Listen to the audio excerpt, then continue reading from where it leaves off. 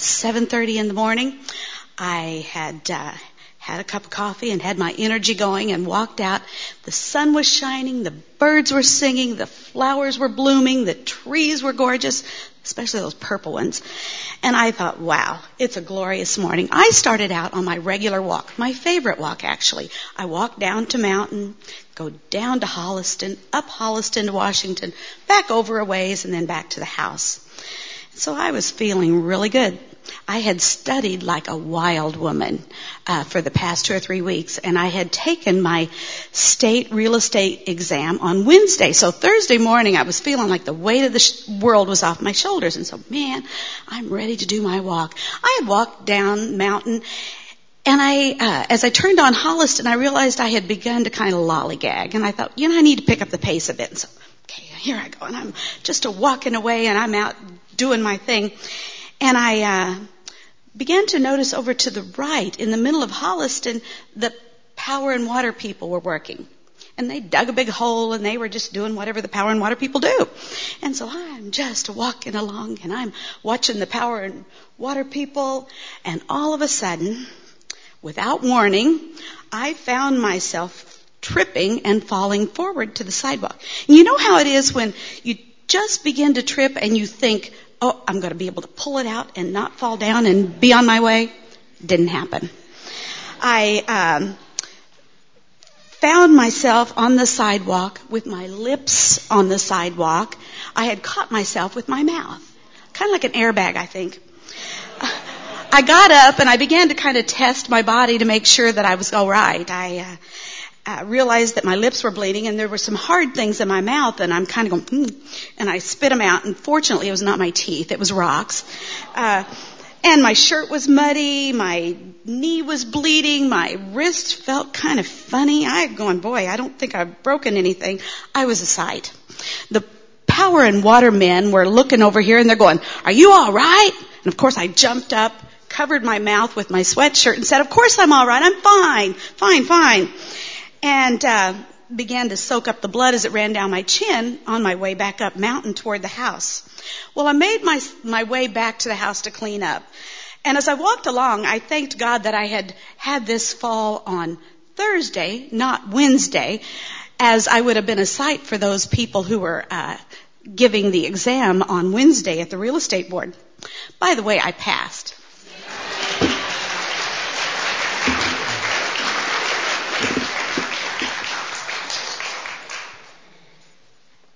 So, dear, if I get this straight, you were watching the guys.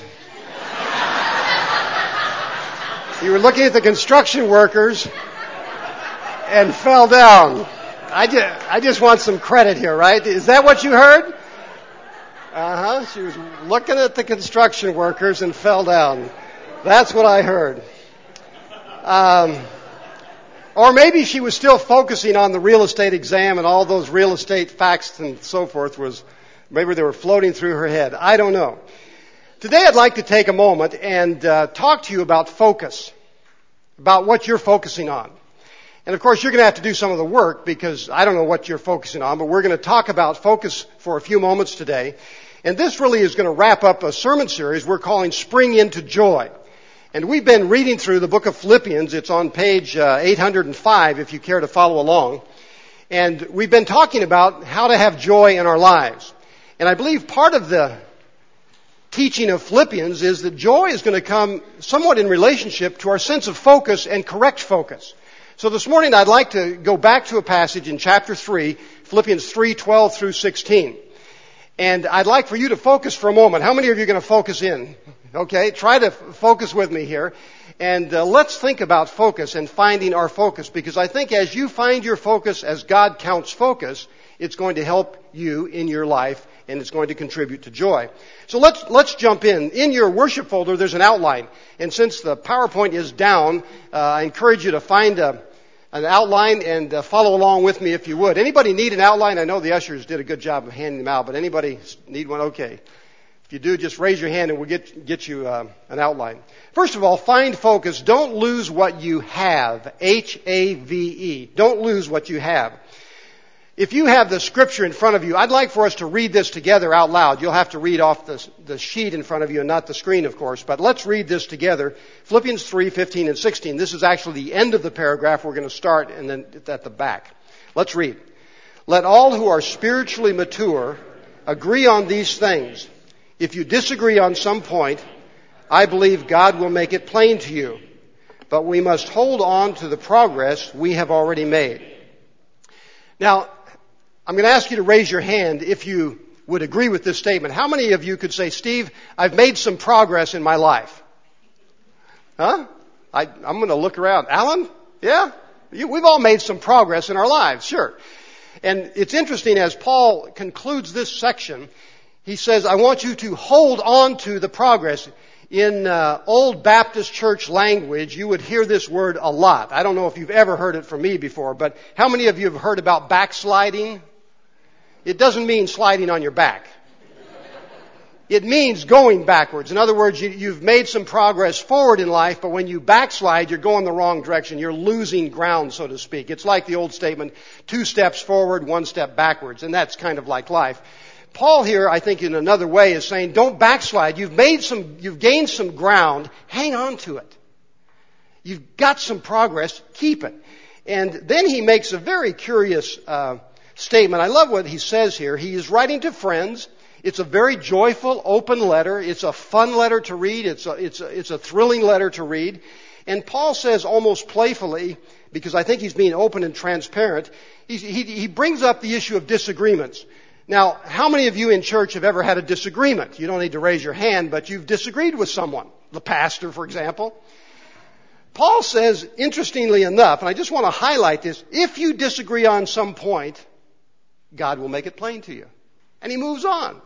In other words, don't allow your disagreements even to let you slide backwards. So I wanted to start at the back end of this paragraph today and say, find focus. Don't lose what you have. As you go forward in life, mark where you are and keep going forward. Don't slide backwards. That's the first point on find focus. Now the second one, we're going to sit here a little longer. Find focus. Admit when you are out of focus quickly. Let me read this scripture. It's a little longer. We're going back to the beginning of the paragraph, chapter 3, verses 12 and 13. Paul writing, I don't mean to say that I have already achieved these things. He's talked about some great things. He says, I don't think I've already achieved them or that I have already reached perfection. But I press on to possess that perfection for which Christ Jesus first possessed me. No, dear brothers and sisters, I have not achieved it. Do you know what the word hubris means? Hubris. Hubris. The word hubris means pride or presumption. It means arrogance. If someone asked you, for example, if you have ever made a mistake in your life, or if there's some things, if you could go back over it, you might change or do differently, the right answer would be what? Yes. Let me just say, if a politician in the coming elections is asked if he's ever made a mistake and says, no, I can't think of any, don't vote for him. You just might want to go down that road. Hubris is arrogance. It's the idea, in fact, you and I we've all talked to people like this. Doesn't matter the subject you bring up, they are going to show you that they know it all, right? They just start going off and tell you how much they know. And it's like, wow, I didn't know. So, if you're going to have a focused life, if you're going to find your focus, you need to be able to identify when you yourself, or me for myself, Steve, I need to be able to identify when I'm out of focus. It's a huge matter, and I hope to illustrate that a bit for you here. Paul does not display hubris, but humility in this comment. He says, I have not arrived. This is Paul talking. I've not reached maturity yet, perfection. I'm not where I need to be. I press on, he says. I'm going there, and I've made some progress, but I'm not there yet. This is Paul late in his Christian experience. Wow. That's not hubris, that's humility. And it's a great example for us. Friends, you cannot really grow or change if you can't recognize when you're out of focus.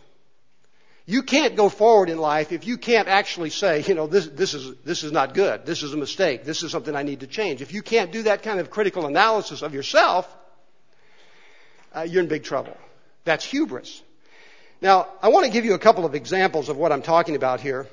Because I think if we're going to find our focus, we need to be able to identify when we are out of focus. Let me give you some examples of folks who identified they were out of focus.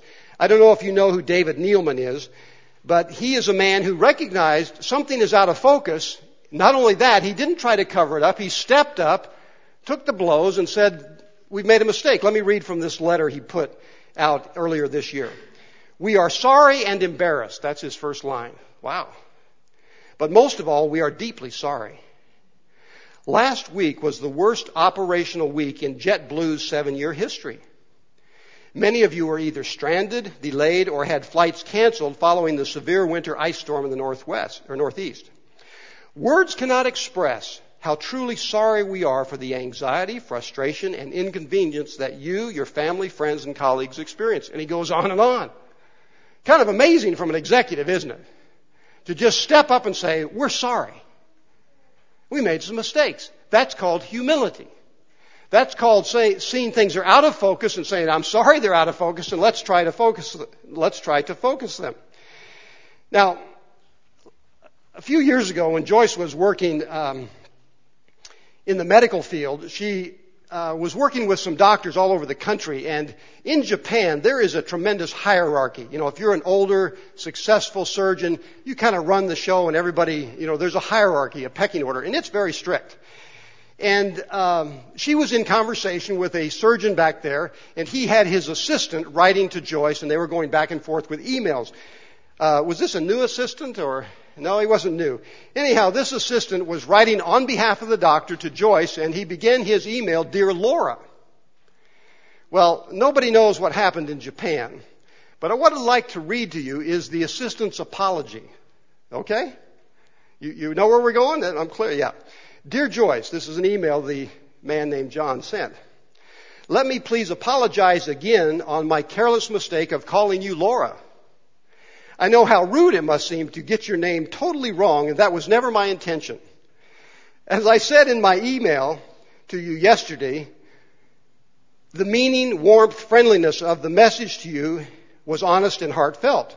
What I regret most of all and hate is that if I have caused any damage in your relationship with Dr. So-and-so. I know he values you as a close colleague and more importantly as a friend. By writing on his behalf and addressing you wrongly, I have not shown you the proper respect and admiration that he has for you. Please know that he is void of any responsibility and the blame should be entirely on me. I hope that you may find it in your heart to forgive me and accept my apology for my stupid mistake. Oh my goodness, it's painful, isn't it? I mean, that's an apology. Wow. That's an apology. It may not quite be our culture, but I think it demonstrates the point. He realized something's out of focus. I'm going to step up and recognize it's out of focus and try to get it back into focus. When Joyce fell down last Thursday, and I saw her the next day or later that day, I guess, and her lip was a little cut, and I first thought she had a fever blister. Now, it is possible she could have said, I woke up with a terrible fever blister this morning, and just shined it off, and we would never know, right? I mean, that's a possibility. But she had the humility to recognize, and I don't think it's a big deal in our household, but this is what happened, and it sort of has become a joke. Thank God she wasn't injured seriously, and she was humbled to share that with you today, and we appreciate it. I think she was looking at men, right? But that's what I'm talking about. When things are out of focus, can you identify that in your own life and be a person enough, man or woman or young person enough to simply say, yeah, this is out of focus. We got a problem here. I've got a problem, and step up. Because I want to suggest to you, you can't find focus in life until you recognize it's out of focus. So let's move on. Another point. Wait a minute. Before we move on, I want you to practice something. Would you just turn to your neighbor and say, I'm sorry? Okay? It doesn't matter what for. I want you to practice. It's good to practice these things, right? You got it out. You can at least say it. I'm sorry. Okay. Okay. Number 3, find focus, forget it. Find focus, forget it. Paul writes in his letter, and this is actually what attracted me back to this passage. Paul writes, he says, as we have traveled through he says, but focus on this one thing, forgetting the past. And there in the middle of verse 13, Paul says, forgetting the past. Now, I have a question, and this is actually why I'm preaching this sermon, because it's really caught my interest. What did Paul have to forget? Now, there are a variety of kinds of us in here. Some of you may not even know who Paul is, so you can't answer the question. That's okay. But for those of you familiar with Paul, I want some feedback here. What do you think Paul had to forget? Because he says, I'm focusing on the future, I'm forgetting the past. David? One thing. Everything that he'd done in the past, all of his persecutions. Okay, he had to forget he was persecuted. Good. Somebody else, another one. Christian. The power of his previous life when he was a Pharisee. What else? Collecting taxes. Paul wasn't a tax collector, so. As a Pharisee, yeah, he had to forget that. Glenn? His previous claims to self-righteousness. That's a big one. I was out of focus. I thought I was in focus. Mm-hmm. What else? Yes, he had to forget his shipwrecks. The stoning of Stephen. You remember that story? The first Christian martyr. Saul was there holding the clothes of those that killed this person named Stephen. What else did he have to forget?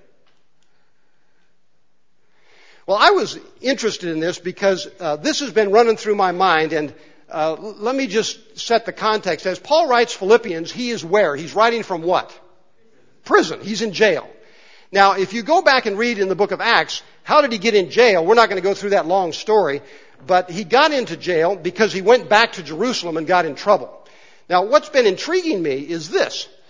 On his way, Paul did these missionary trips, and on his way back to Jerusalem, as he had set his intention, we're going back for this certain festival, we want to be there at a certain time. On the way, twice, people warned him, don't go there. By the Spirit of God, it actually says, these aren't people who were just off the street. These were Christian sisters and brothers who said to Paul, by the Spirit of God, the Scripture actually says in one case, Paul was warned, don't go there. Then a prophet came, Agabus. He tied a belt around Paul and said, so you're going to be bound if you go to Jerusalem. Now, I don't know how this, this is Steve talking, not Scripture here, but it's really intrigued me. If, as Paul got locked up in that jail and stayed there month after month into years, wouldn't you be thinking, he thought, oh man, I should have listened to Agabus. What am I doing here?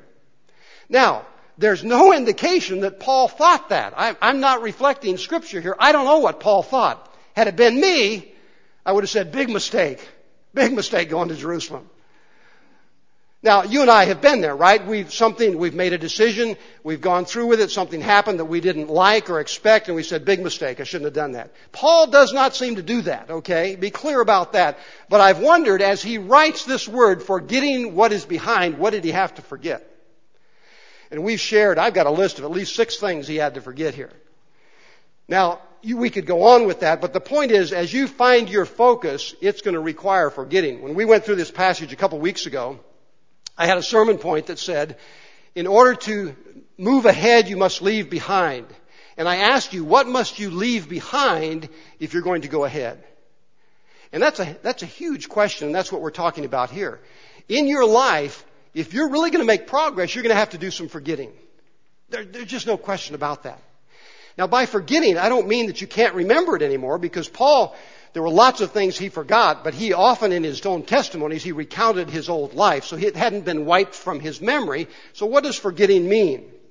Well, perhaps as I ask you, what must you leave behind in order to move ahead? What do you need to forget at this stage of your life? Let me just run through a list to help prompt your thinking. Perhaps it's a small matter, like an unfair or even mean comment that someone made to you. Will you join Paul this morning in saying, I'm going to forget that? Or perhaps today is the day to forget how well you did in something, or how badly you did in something. Perhaps you did well in school or poorly in school. Today's the day to move on from that. Perhaps you have a bigger challenge today. Probably you did not consent to anyone's death like Paul did, but what about past mistakes? We call them sins in church, don't we? Regrets. You've got yours, I've got mine. Are you able to forget those and move ahead? Paul was, and he had some big ones. Perhaps, actually, it's not so much your misdeeds or personal failure that you need to forget. Maybe it's stuff that's been done unto you, wrongfully, violently even. And you need to somehow lay that behind you so you can move into the future God has for you. I don't know what you need to forget, but I know that every one of us has to do some forgetting, as Paul counts forgettings, to move ahead. Friends, there's not a person in this room here today that doesn't need to leave some things behind in order to go forward. You say, well, Steve, how do we do that? Well, we recognize here's where my life has been out of focus, or here's where I need to refocus. And we do business with God. This is the moment to do that, to get it in focus. It's to open your life and say, God, I do need you. And I need, if it's a sin you need to forget, you say, I bring that to you and I give it to you and I receive your cleansing that comes through the blood of Jesus. Wash me and make me clean so that I can go forward fresh and ready to love you and serve you. I don't know what it is, but you bring that to the Lord. And you say, Lord, here it is. Help me to leave it behind and go forward into the future you have. Focusing your life involves what I call selective memory. You make a decision that that thing in the past, good or bad, will no longer shackle you. We're not talking about magic here. We're talking about God's power for you to be able to go forward. Today, and I'll look at the news sometime this night to see who won the U.S. Open. I'm not a golfer, but I'm intrigued by Tiger Woods and his golf game. And I can tell you this much. Whoever wins today is the person who probably most of all did the best forgetting. Because they were able to walk up to that ball and forget yesterday and forget the last shot and focus on that ball and focus on where they were going to drive it forward, and that's all they do. And probably if Tiger comes from behind, he's the most likely one to do that because he does such a good job of forgetting what's behind and moving ahead. And this morning I want to encourage you, if you're going to find your focus, you need to do some forgetting. Just forget it. That's what Paul writes about. Now, two other things. Find focus in verse 13. Forward to the future. Forward to the future. That's what Paul says in verse 13. He says, forgetting what is behind, looking forward to what lies ahead. Okay, to review, Paul says, I've not yet arrived. I'm forgetting what is past. I'm moving forward to what goes before me. I'm moving forward to what is ahead. And finally, this is the last point. Find focus. Christ is the prize. Christ is the prize. Listen to Paul in this very special passage. I press on to reach the end of the race and receive the heavenly prize for which God, through Christ Jesus, is calling us.